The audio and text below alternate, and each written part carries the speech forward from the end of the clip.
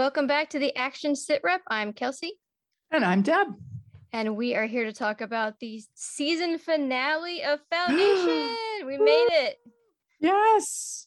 Wow, what a finale, huh? Yes, what a finale. And stick around because after this, we have our final interview of the season with Dan McPherson. Yay. Great interview. We love Dan. I mean, if that wasn't obvious already. Oh, man. What a finale. Questions, answers, more questions. More setup for season 2. Huge time leap. I mean, yeah. Yeah, 138 years. God. So Hugo's now like over 200 years old if he stays. If he sticks around, yeah. Yeah, which I hope he will.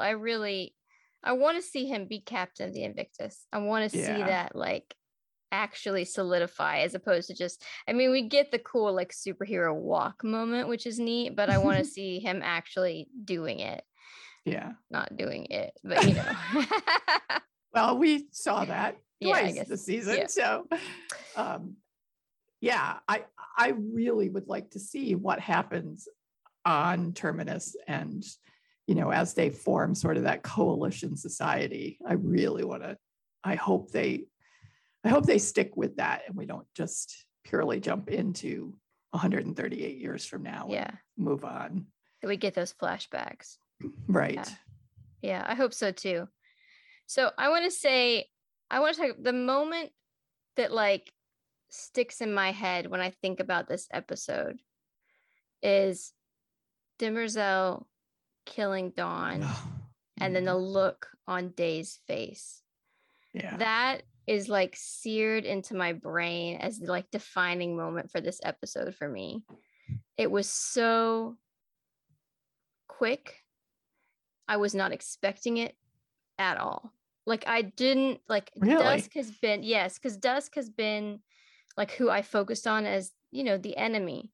Mm-hmm. I did not see before the debate had even finished her just walking up and snapping his neck. Like that to me was shocking. And then to see Day, the devastation on Day's face was like, he did take those lessons from the spiral and he did change and then you just took the hope away in an instant. And Demerzel looks so fucking cold in that moment. Yeah, exactly. And it was just like, oh, I don't know. Like it's one of those things that I can just picture that scene perfectly. Like it is just like seared into my brain. Yeah, it really was extremely emotional.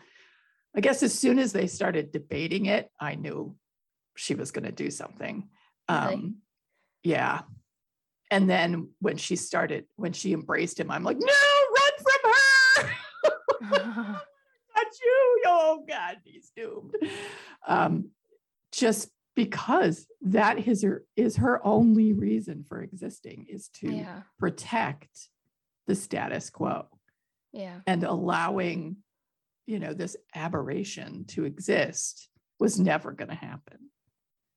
It would, you know, she's physically incapable of not killing him. Yeah. So in some ways I was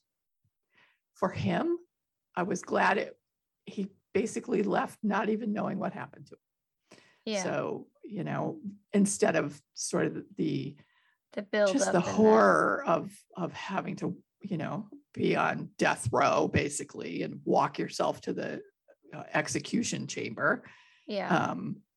So for him, at least, I was happy it ended quickly and with no pain. Yeah.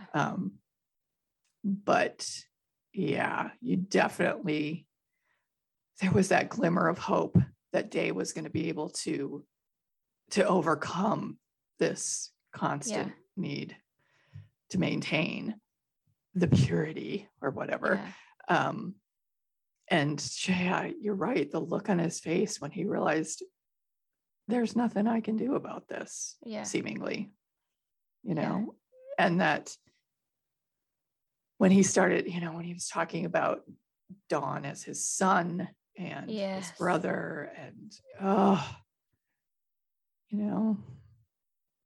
like there was so much hope there that they could change things, but just immediately gone. Dusk is just so I mean, evil. he's the status quo. He is right. What it has been for so long, and we find out later that he's not pure either. Well, we don't know that for sure about him, right? Or Day. They suspect, right, that but they don't confirm that either one of them is also tainted. I think. Right. We don't know that for certain, but we know that the original is. The original has been. Which means there will never again be one who is untainted. So what happens to Demerzel now, which of course is like the peeling off the face thing, so what does she do now? Does that mean her directive ends? Like, is she freed from it? Does she, I don't know. That was, oh my God. But that was phenomenal acting. That was amazing. And so sad. And as a result, you now have, Day sort of reverting back to that cold, vindictive, what's his reason for existing kind of guy when he goes to Azura. Oh my God. Oh, that was so cold. That was. But at the same time, it wasn't, I mean, it was cold, but it was, I guess I wouldn't say it was cold. It was rage. It was hot, lava, hot rage. Because in his head, she just was the cause for his son and the hope for change dying. And I can see, I mean, what he did was insane levels of revenge. But I also, it wasn't like, psychotic the way that Dusk is. It was out of grief and rage, as opposed to just like cold calculating, it's for the show or the spectacle, the way that, I don't know, at least that was my read on it. Although, man, the way he described it, just so terrifying. I mean, it was terrifying. It was terrifying. What was it? There was a point at which Day was talking about how he, dreamed of being the perfect, spectacular empire. And he made a statement about basically, his acts of retribution would just be so glorious. And so, each realm of the dynasty or of the empire being more and more spectacular in their revenge. I don't remember. And that, I wish I could remember the line for sure. It basically was like, ooh, that's Dusk talking right there. Yeah. I mean, I guess he's pulled in both directions. It will be interesting with this time jump if we do get the flashbacks to see what happens now, or if we're just 138 years in the future with, Yeah, I hope not. I hope there's a lot told in flashback or some sort of, Hermione's little time travel watch or whatever. Yeah. Like, let's get one of those. Because if they continue, with the show of the clones, they know the next clone, they know the next day is not pure. So how are they going to deal with this? Yeah. And Dusk, no longer would trust Day. Right. Knowing that he made the decision to change. So where does that put where does that put the whole triad in terms of continuing on, especially since I'm assuming he in some way destroyed the original. It certainly looked like he was trying. And if they were able to get in and compromise the original, who is the mole? Right. Yeah. It's like I said, questions and then some answers and then lots more questions. Yeah, I mean, the whole time travel thing it complicates a lot of the like wanting answers part. Yeah. And I don't know if it is again, like we will go back and forth, or if it's just this is the way our world works. And you know what? You don't get fucking answers because that's not how the real world works either. Mm-hmm. And you're going to have to try to fill in the blanks yourself. I don't know. I think it's super weird that you have, as far as I can figure, a mom who just saved her daughter, who is technically biologically older than her mom now. And they're on a flooded planet with no resources and no way to get off. Yeah. That was Gail. That was a really bad choice. Like, you knew that the whole planet was going to be covered in water, and that was what you plugged in as your destination. Just what? I don't know. Yeah, it's going to be interesting to see.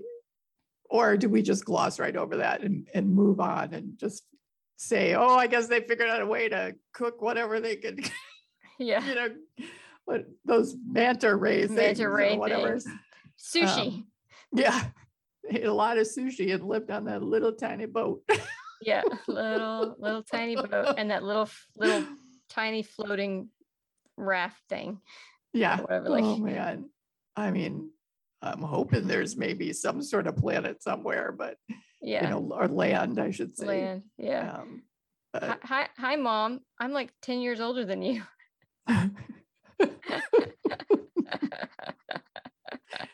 And here we are. They better hope they have a really nice mother-daughter relationship. Yeah. Because you don't want to be we are the working only through people. those family issues in a 4-foot kayak. Yeah. Well, logic meets emotion, right? Exactly. Although, yeah, that's going to be interesting. Because most of the decisions that Gail made weren't necessarily based on logic. I mean, she used logic to get to a point, but all of her like sort of turning point decisions have been based on emotion. Right. So you have the two emotions there. Yeah. Ooh. Where Salvor just does. She's just like, I think this is what I'm supposed to do, so I'm going to do it. It tends to work out. I mean, she got her planet killer ship to protect Terminus, so that's pretty cool. And they got however many years with this pretend solar flare for the outer reach or whatever they call it to rebuild. So I don't know. It's a lot. So do we think they're going to sort of jump into then, if we do go back to Terminus and the group there who are basically sort of living now to try to, get even with the Empire, or at least release the hold of the Empire on the universe. I hope we're going to get to see them start infiltrating Empire and what that next step is there. I don't know if I guess for me, like I would think that they're not even like worried about Empire. Like if I was there, I'd be like, we're not even going to think about Empire. All we're going to focus on is rebuilding our strength. Mm-hmm. And later when we're like super, super strong on our own, then we can start talking about Empire, because like that's so like, let's let it fracture on its own first. Although then you have Harry and his weird faulty thing and like, what the fuck? And and he's like, talkie going right back in. And I'm like, what was the fucking point of this then? There's my smug little self showing up. Yep. Oh, here's what was going on. And I've been sitting in here watching the whole time. Woohoo. Yep. And now I'm leaving again. figure it out. See ya. Yep, bye. And I'm like, so what was the point of you? Will we see the point of view later? Because right now it feels like you just put this vault here just to have this really cool reveal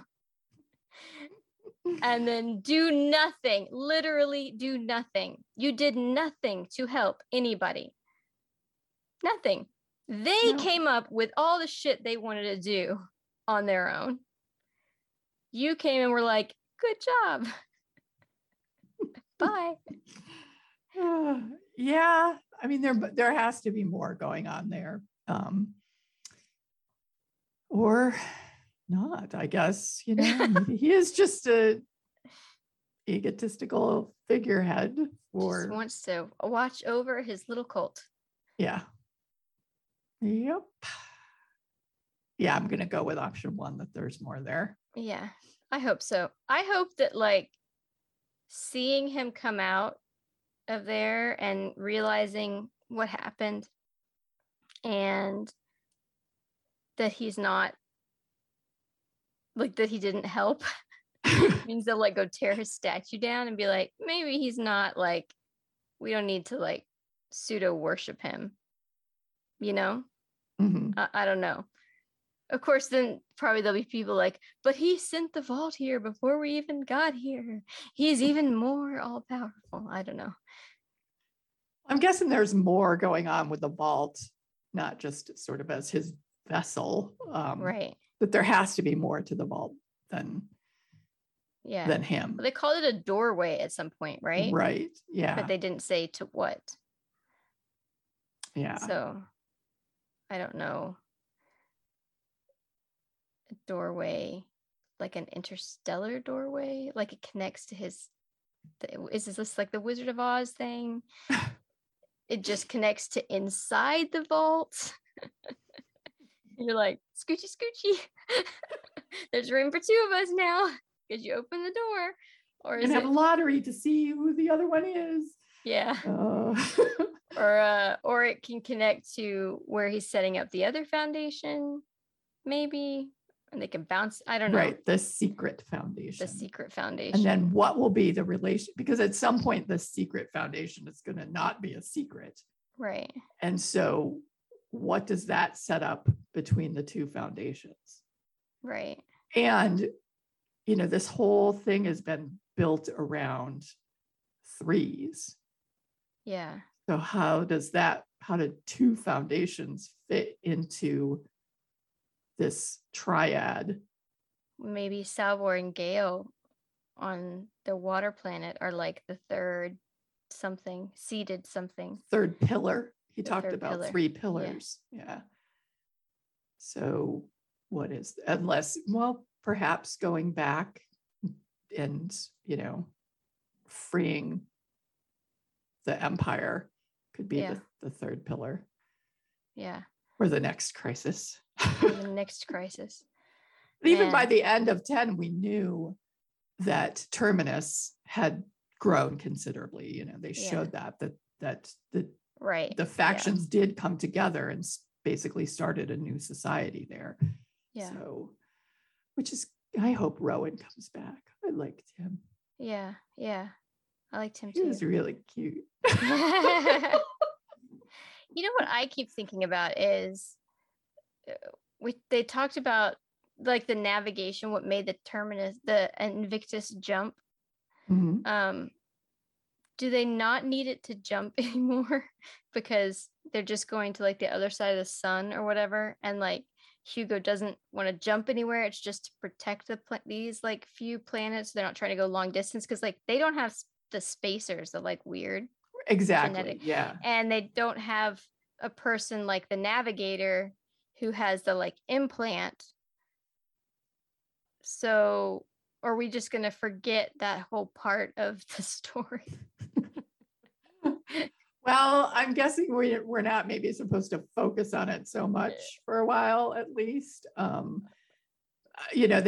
Harry did point out a couple times that, the engineers, that's why you're all here, is to sort of be that part of the new society. So, perhaps not while they're not in a crisis mode, they can figure out a way to control the jumps without needing spacers. Yeah.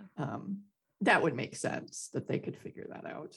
Yeah. Oh, or where are they getting the fuel? That's what I want to know.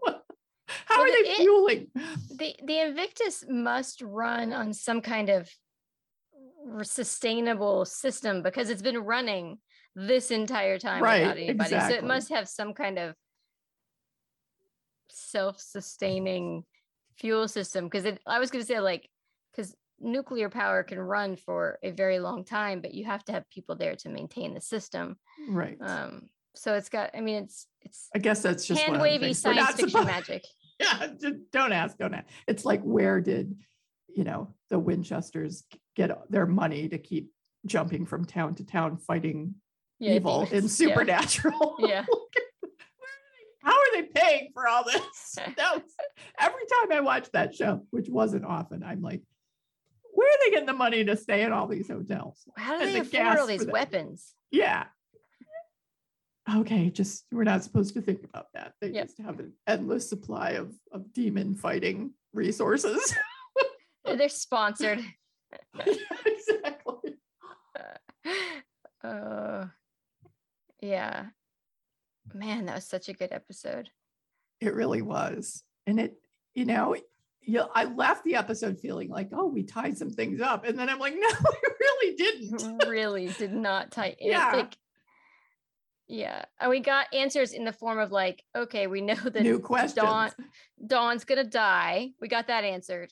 We got answered like where Gale went and what, like, when Salvor was gonna meet her, and that Gale was for sure Salvor's mother. Mm-hmm. And then everything else was like, oh, but except all of those opened up new fucking questions, and everything else was left unanswered. Right. Yep. Good setup. Glad there's a season 2. So, yeah, which they are already filming. Exactly. Filming right now. So, which is why it's been so hard to get in touch with anyone. Yeah. Yeah. Very exciting. I can't wait to see what they do with Empire. Because in the books, Empire isn't really all that big of a deal. Yeah. So that's what you said, which is crazy to me because it's so huge in this and is such a fascinating, and not it's our just favorite because part. and not just because of Lee Pace, although he brings so much to the role. To his part of Empire, he's just magnetic. Yeah. I thought Cashin Bilton as as Dawn was really, really good. I thought so too. I would have loved to chat with him. I think Dan said it's his first job on screen. Yeah. Which is like amazing. As was Salvor's too. Yeah. The actress playing Salvor and Lou Lobel, who played Gale. I mean, these are like their first sort of big roles. So what a great cast. Yeah. Yeah. Can you imagine? Hi, my first time on a set. Oh my God, I'm playing Lee Pace's son. Yeah. Right alongside and Gale. I'm gonna play opposite Jared Harris. Yeah. Mr. British television. Yeah. That's a lot to live up to. But what an opportunity. And they just knocked it out of the park. Yeah. Really. Amazing. My heart just broke for Dawn when he realized how he had been used. Oh. And then it was over, Yeah. And he had that small glimmer of hope when Day was like, no, we need to start questioning. Yeah. And then, Dusk just destroying that. Yeah. I think that he, for me, was the most tragic in this whole season. Mm-hmm. Definitely. But I really was surprised in the last 3 episodes by how much I felt for Day, because I wasn't expecting that. But everything he had done before that, I was not expecting to have like so much empathy for him. Mm-hmm. But man, that just, God, the look on his face was devastating. Right. Just devastating. And you saw that realization that, Don has spent his entire life not trusting anyone or anything around him. And the first time he trusts and decides to make a life for himself, it's a betrayal. Yeah. Well, Day is now in that same position. There is no one he can trust. Right.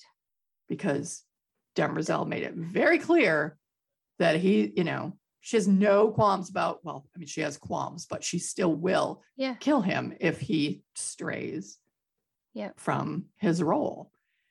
Dusk definitely has no problem keeping him in his place. And he has, there's a mole somewhere that has, tainted the Cleonic dynasty. Yeah. So where does he turn? How does he just decide to go along with it? Or does he follow through with trying to make that change? And how does he do that with basically, the knives are out and chasing? Yeah. The only thing I can think is like, my concern is something like they're going to be saying, oh, well, Dusk was the last one that wasn't tainted. So now it's his DNA that we use to clone or something, But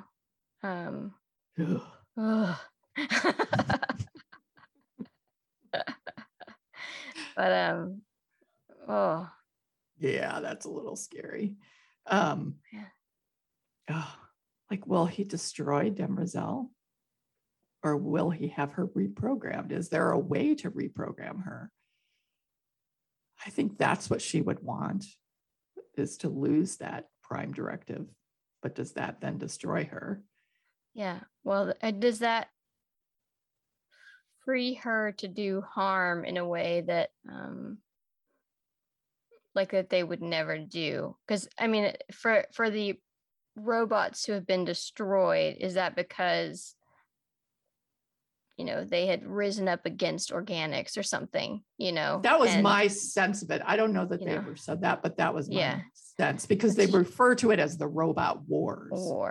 Yeah. So they're obviously, it wasn't just let's throw them all in, in a Terminator molten death. That they fought back.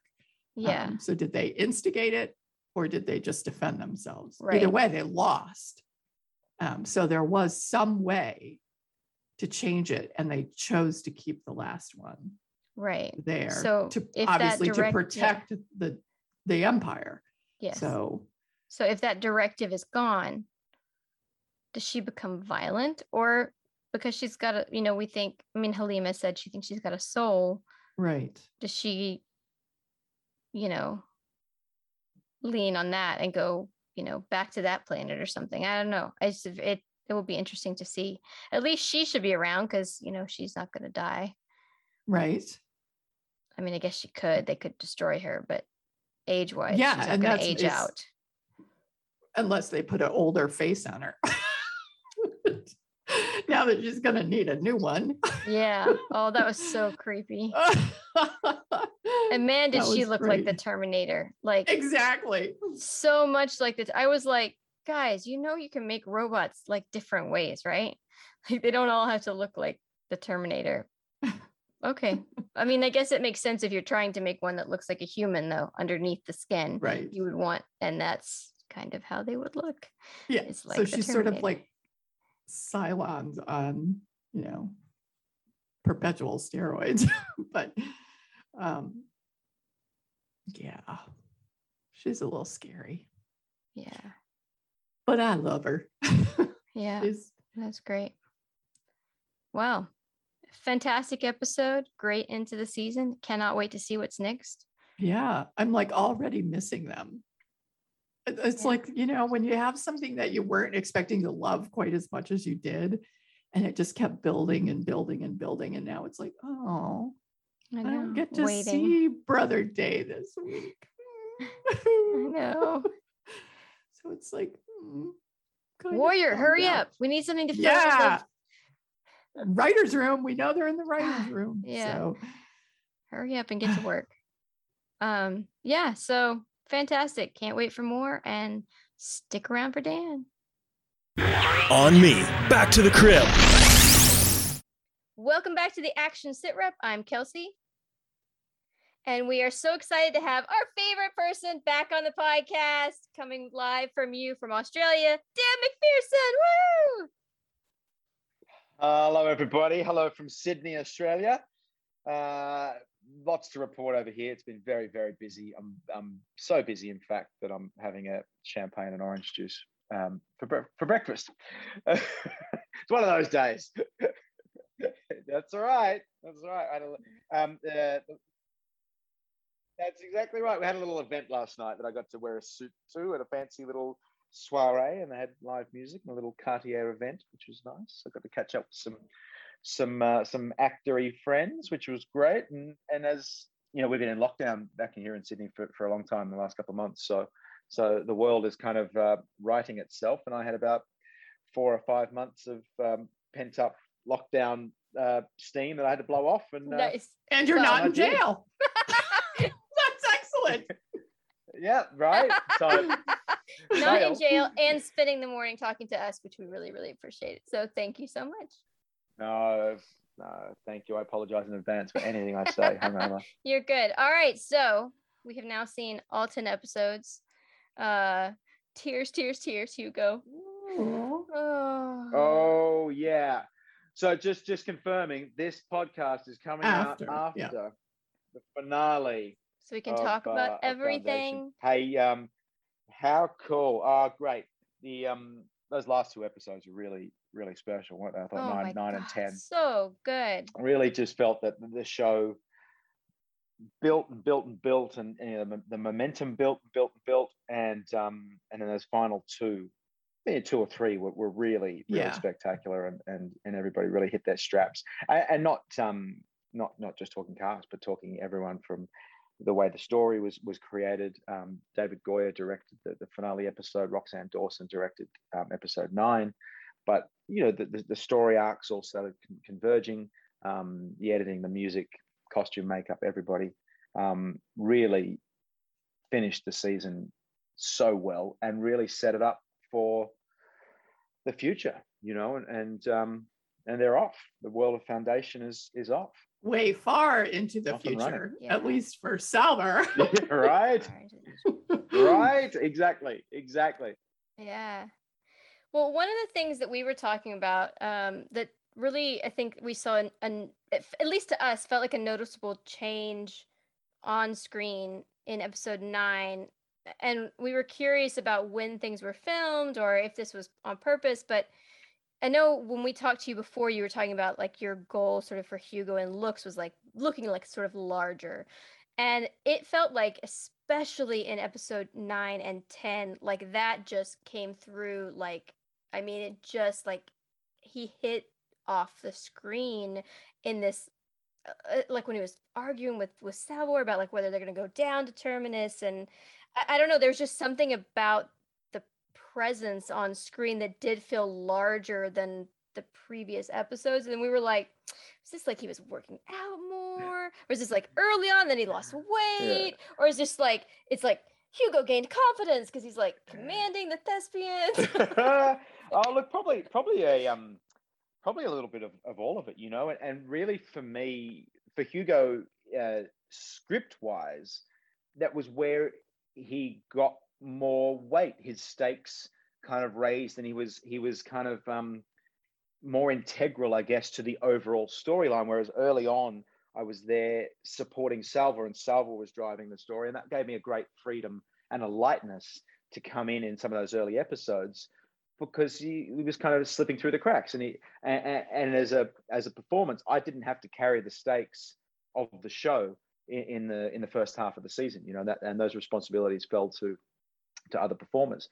As the show went on and as the season went on, when you start getting into the space jump stuff, to Hugo's return into 9 and 10, Hugo was clicking into gear as one of the integral parts of driving the story and telling the story. So I think that's definitely part of it. Some of the stuff that's in 9 and 10 was shot at the very end of Ireland. So I had been drinking Guinness and I had been lifting weights for 3 months in lockdown. You know, so I was definitely carrying some bulk, we'll say, or it could have just been some Guinness bits and pieces. But also, you know, when you're there in lockdown and all you're doing for 3 months is filming, you do hit your straps performance-wise. And so I know some of the stuff that we were shooting in the end of the Irish segment, which was the end of 2020. I was in a really good place. I've been in my groove. I've been there for 3 months, and it coincided with Hugo fitting into the storylines and having a more integral role within the story. And then the next stuff we'd shot in the Canary Islands, which was February, March of 2021. You know, all the stuff at the end of episode 9, all the stuff, you know, with the vault with Jared and stuff like that was all the very end of the shoot. And again, had been shooting for 2 months straight. And again, you're in your groove and you're finding your feet. So probably a combination of all those factors. But I certainly felt like I was in a groove with performance and character by the end of those kind of 2 or 3 month runs. And definitely coinciding with Hugo having a bit more meat, you know, in terms of storyline, you know. Especially in that last scene when you're like sauntering through the Invictus, you know, like, and he became captain of the Invictus, so and you're like slow-mo going through the Invictus. He got a superhero I was moment. Just straight up fat for that. I'd been like drinking Guinness like for like 3 days, and they're like, "Oh, we're just gonna shoot this extra thing with like, you know, puffy Hugo sauntering down there in 50 frames, like a 1980s sci-fi video clip." But that was one of the last things we shot in Ireland before I came home. So yeah, I'd definitely been taking advantage of the Irish hospitality. Really, it's a good look on you. Hey. It was very commanding. Yeah, well, thank you. I thank David Goyer for that one. He devised that shot, and he came up to me and was like, "You owe me a beer, or you owe me." Like, what for? I just made you look badass. Like, yeah. It was pretty sweet. I did see the shot. Yeah. I did see it and laugh. I did have to laugh at it. Like, it's hilarious. It was great though. It was a great closure to your reveal scene in the beginning, where you just kind of come out like, you know, no ties to anything, just having a good time, Mr. Han Solo. Yeah. And now you've got really the weight of the future on your shoulders. So yeah. And I had no idea about I had no idea of how that was how the arc was going to end for Hugo when I first read it. You know, I only got given the first couple of scripts when I signed on, and so I learnt a lot about what he was going to do and how they were going to use him as the show went on. So it was a great arc. You know, he was a great character, and I love how the stakes raised as it went on, and as you say, you've got this relaxed kind of guy that saunters off the ship, you know, with the kids screaming in episode 3. And you fast forward, you know, what he's been through to the end. That was much more than I ever anticipated when I signed on for this show. You know, Hugo was much richer and much more of a gift than I'd really anticipated. You know, and I had a great time, and the feedback I've been getting from him and for that role and that performance has been far in excess than I'd ever anticipated. You know, and no, I love him. I love the guy. And then hopefully I get to grow the beard back and put the suit back on.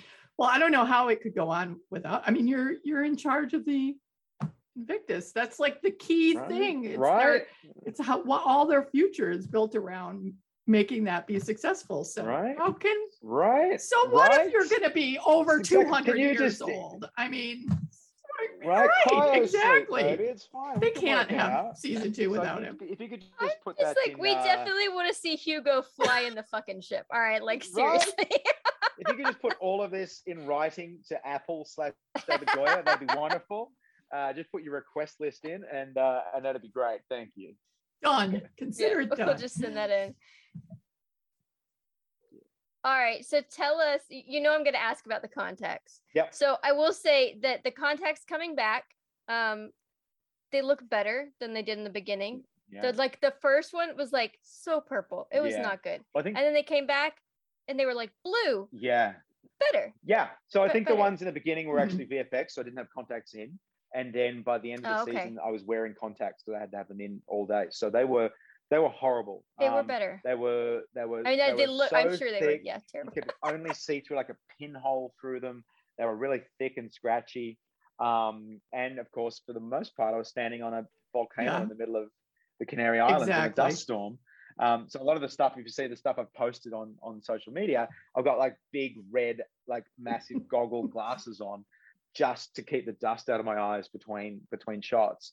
And because that was easier than taking them in and out. They were really, they were so horrible.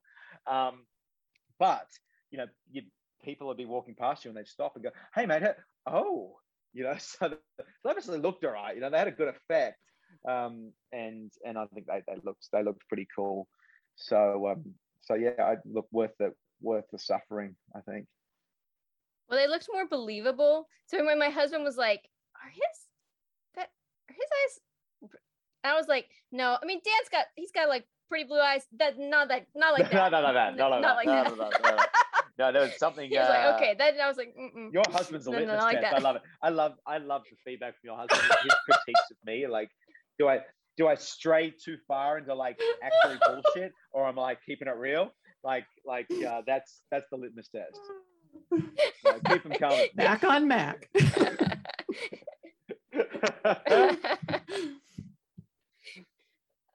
Yeah. So you had told us a little bit about, and we had to cut it because we weren't sharing yet about that. But tell us about crying with the contacts on now that we can share with people. Yeah. So my big finale scene with Salva was obviously beautifully emotional, and I think it was actually one of the last scenes. No, it was scheduled as the last scene I shot. So for Leah and I, we knew that we had this authentic goodbye scene because we'd worked really closely together and really, really hard on bringing the Hugo and Salva relationship to life and to making it really, really special and working on.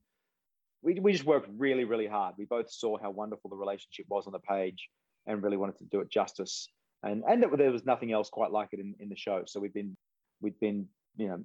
gifted this beautiful human, intimate, loving relationship that was kind of unlike anything else in the entire realm of Foundation. So we were the protectors of that, and we worked very hard on it to land it. So when we had our final goodbyes, it was emotional. And so David Goyer, who'd written and was directing that scene, when they got to my takes, I didn't realize I was kind of going to well up as much as I could, as much as I did. And after the first take, he came out, it was like, "Oh man, that's really cool. It's really emotional." And the second take, it's like 2 a.m. and we're about to wrap, and I knew I only had one take. So I just let it all go and let it all hang out there. And he came out and he was like, "Screw you, man. You just made me cry. You just made me cry in the monitor." I was like, "Oh, cool. David Goyer, the hard ass who wrote the scene and is directing it, I just made him cry. Fantastic. My job is done." What I discovered, though, is that you cry with contact lenses, with thick ones like these, all the tears get caught behind the lenses. So the lenses end up floating. So I'm out there. I can't see Leah because I'm completely like, it's water and it's dust and it's blue. I mean, you can't see a thing. So I'm generally looking in Leah's general direction. I think I was looking at it, and the editor will fix that. But yeah, what I learned was that big tears just get stuck, and I was like, "Oh no, I'm crying," but they're not coming out. So I have to try and push them out a little bit so that they come out from the lenses so you can see I'm crying. So I think one of the last shots you can see like there's all like water all over my cheek, and I think it was where the tears had come out the side of the lenses, like popped out. Some little geyser out the side. But it was a beautifully written scene. Leah and I threw in a few little ad libs in there that stayed in the final cut.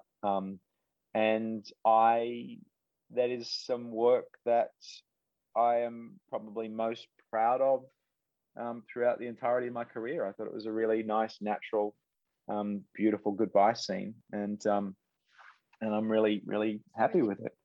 It's a really big galaxy. It's a really big galaxy. So, any idea where you start? Yeah, so it's there's some beautifully nice written lines there, and you kind of my intention is always to just kind of place those with a light touch and let the writing do the work and let the audience contextualize the feeling of it. You can overcook those lines and they sound written and they sound corny, but if you just take your foot off them a little bit and keep them light and let them float, they seem to land much better. And in this case, that was the intention. And that you've got this light floaty scene at the end of what's been a massive episode and what is the beginning of Salva's onward journey. So I'm guessing that the exchange about not your ship, not my planet, was that ad lib? That was a bit of ad lib. Yep. Half of it was in there. Take care of my ship. I think the original script was take care of my ship. It's not your ship anymore. And then I threw in, it's not my planet. Yeah. Like she's leaving me on her planet. And, the only reason I was ever here was for her. Now she's taking my ship and ditching me and leaving me here. I think for me, that was actually a really key line for him, because he didn't have any commitments before this. It was just about him. Right. And now, well, it's not my planet, but here I am, kind of their leader. So that actually was a pretty important line. Thank you, Dad. Yeah, ad libs, on most shows, and with the exception of maybe Strike Back, where ad libs always stay in, or the script is a little more flexible. When you're on something the scale of Foundation, and most of Lynn's lines in Strike Back were not on the page. Was that because the script was like the day before being finished? No, that's when things were good. It's the minute before you. To know your lines means you have to have read the script as well, in some cases, not pointing fingers, but things were pretty relaxed on set back in Strike Back some days. Whereas, on the scale of Foundation and the quality of writers, the quality of showrunners, and the quality of the scale of the show, it's very precise, and there are things that you're talking about that we have no idea of the repercussions of what we're saying multiple seasons down the show, down the line. But Goya is such a genius that he's got it all mapped out in his head, and something I'm saying in season 1 has repercussions, in season 8 or whatnot, and that's the genius of Goya and Foundation. So when you know character and story and each other so well, like Leah and I did, those and we rehearsed a lot, and we played with ideas and whatnot. You throw those sort of little moments out there, and sometimes they stick. Well, I'm glad they did. I'm glad it did. Good. It's like, cool, I did some cool stuff. Yeah, I really think it did make a difference. So much of what's going on with Empire is so sort of rigid, and the language isn't necessarily comfortable language. So that to have that very human, very realistic moment between the two of them, that really is the way people say goodbye. It isn't some big flowery moment. It's little jokes and not wanting to really separate. And so that just made it so much more believable. Yeah, thank you. And that was something we'd always, it was certainly always my intention with the role, was to anchor it in really relatable human truth.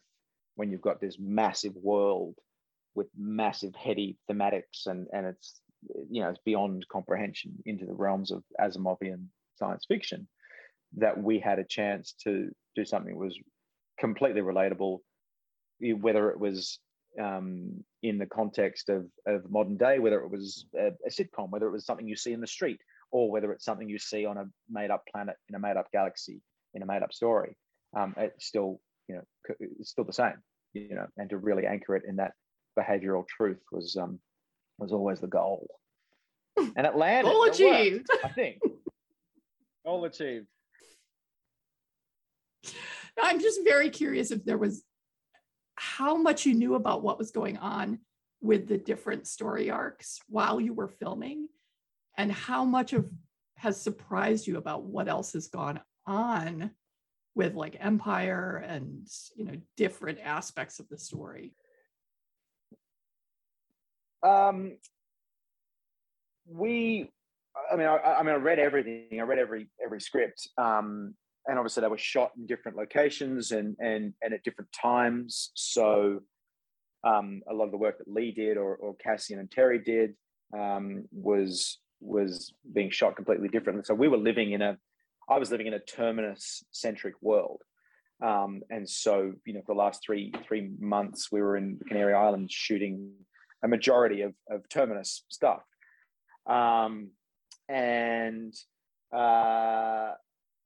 So I then kind of get to watch the show as a fan, because you get to see all these other wonderful worlds that I wasn't a part of. You know, of course, we got to hang out with these guys and girls, and they were wonderful castmates, and we were, you know, a family, a big old, you know, entertainment family being shuttled around the world in lockdown COVID bubbles. So you become really, really close because of that.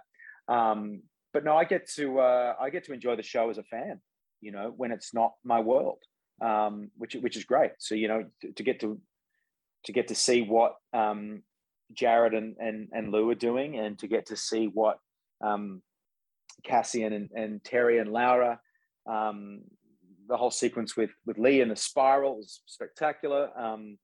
To see Tania and Laura, that scene that Demoiselle and Halima had, which is one of my favorite scenes of the entire series, entire season. It was just sublime television. So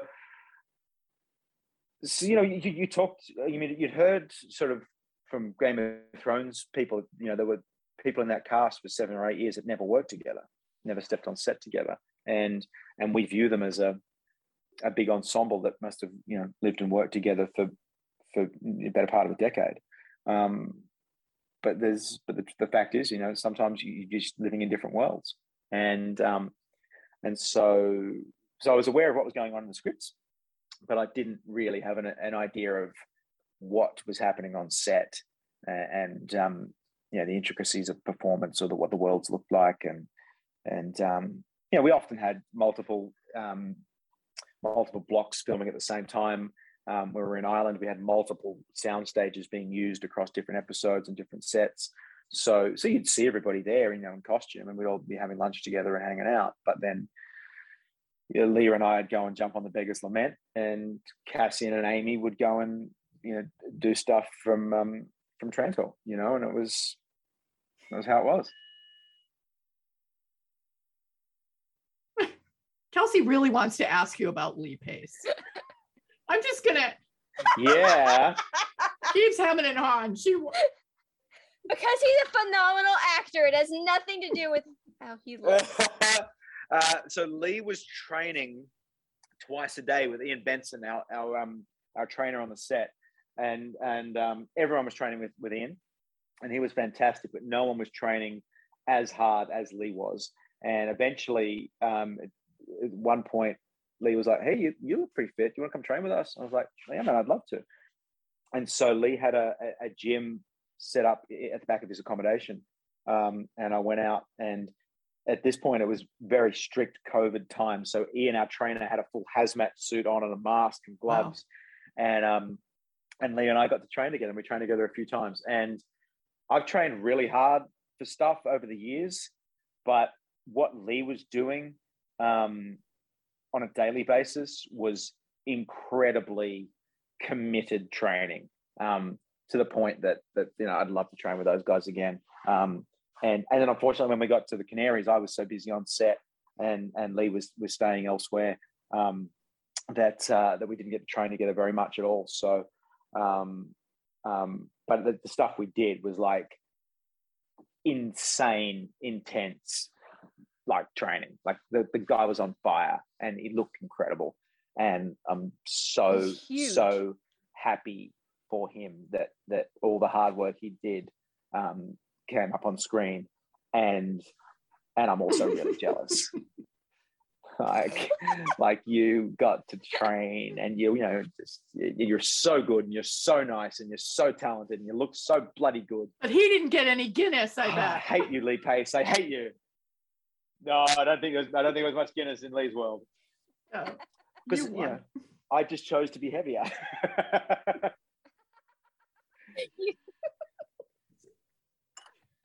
Well, thank you. Thanks for indulging Deb's question, not my question. But whatever you think of Lee Pace, however lovely, talented, charismatic, attractive you think he is like twice as much in real life. Like can't speak highly enough of the guy. What an absolute gentleman. That's so nice to know. Well, that's what we tell everybody about you. So that's nice. Thank you. Thank you. It was nice to be mentioned in the same breath as Lee Pace. Well, so I guess as we get close to wrapping, we will wrap as we did with Strike back then. Long COVID, traveling all over the world. What were your highs and lows for Foundation? The people were incredible. Like they were a great bunch of people. And again, working in a COVID bubble, we became closer than you normally would because you couldn't leave, you couldn't have friends and family come and visit. To get to work with and meet this extraordinary bunch of people from all parts of the world, from all walks of life, from all points in their career, to have Leah and Lou starting out in their first jobs, Cassie in their first jobs on screen. Kubra was one of her first big jobs. To then turn around and have guys like Terrence Mann and Jared Pace on set, who just had extraordinary careers, and just to have that entire spectrum of performer was wonderful. To get to be the captain of my own spaceship was amazing. Obviously, as a father now, it's one of the reasons I did the job was like Austin gets to grow up watching his dad fly a spaceship. That was some really, really cool stuff. We had extraordinarily talented directors, and to work at that level over a significant period of time with Alex Graves, with David Goyer, with Jen Fang, and with Roxanne Dawson, that was a gift.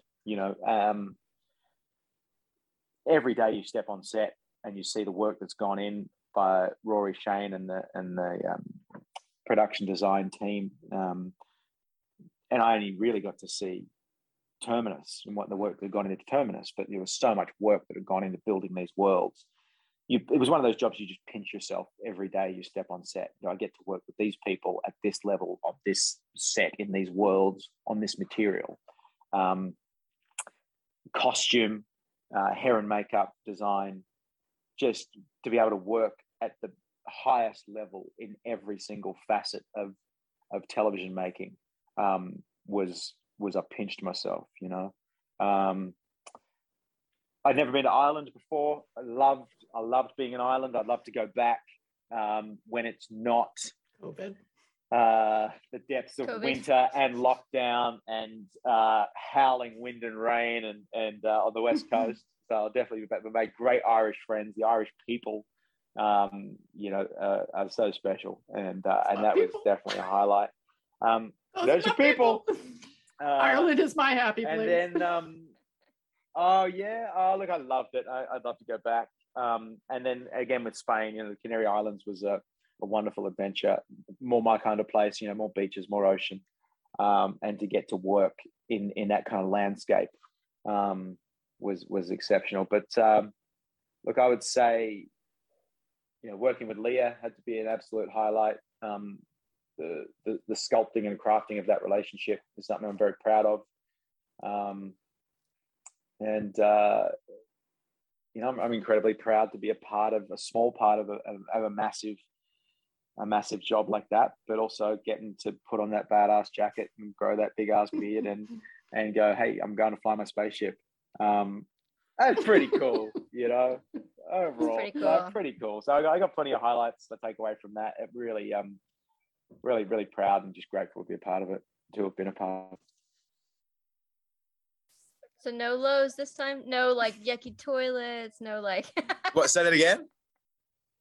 I said no lows, no yucky toilets, no, gross. Look, there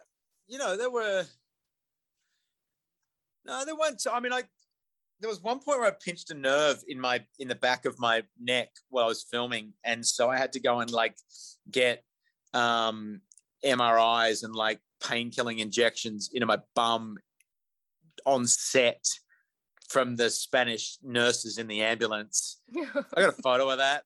I was in pain for a little while. That sucked, but it was quite funny. Like I look back at the photos now of me in the ambulance with these Spanish nurses giving me injectable painkillers every second day. It was quite funny. Ouch. Well, I guess that's. I mean, if you gotta have a low, I suppose that's Yeah. Well, since we cut you off last time, anything you would like to say before we go? On the horizon? I would like to say thank you. Yeah. I've got to finish a film. We started a film out here this year that I was shooting, which is really cool. We've just got a couple of days to complete that. We just got thwarted a little bit by a lockdown here in Sydney, so I'm going to be able to talk about that soon. But that was a really cool film with a really big Australian cast, international Australian cast. Is it going to be a theatrical film or a television film? It will be a theatrical film, yeah, which would be very, very cool. And then I've just taken a little bit of a break, and I bought an apartment back here in Sydney, and I'm moving in at the moment and getting settled down for a while. And then I'm expecting 2022 is going to be a little bit busy again. And you never know, I might get to grow the beard back. Can't say too much. How can the future go on without Hugo? Come on. Anything. Yeah, well, that's exactly right. Let's just tweak that a lot today. That's right. Who else is going to fly the Invictus? Right. You're the exactly. captain. So, but I would say thank you guys for investing in Foundation this season. You guys have been fantastic, and I hope you guys have enjoyed it. And for anyone that's thinking about watching it, give it a chance. You know, the first couple of episodes are pretty dense to get through, but once the story gets rocking and rolling along, it's worth it. And I'm really excited that people are seeing the last couple of episodes and go, okay, this is really, really something special. So I'm really proud to be part of it. So thank you for being so nice to me as always, and for enjoying the show. Yeah, we love thank you. We love you. everything we you do. Thank you, team. Well, hopefully we've got some more stuff to talk about very, very soon.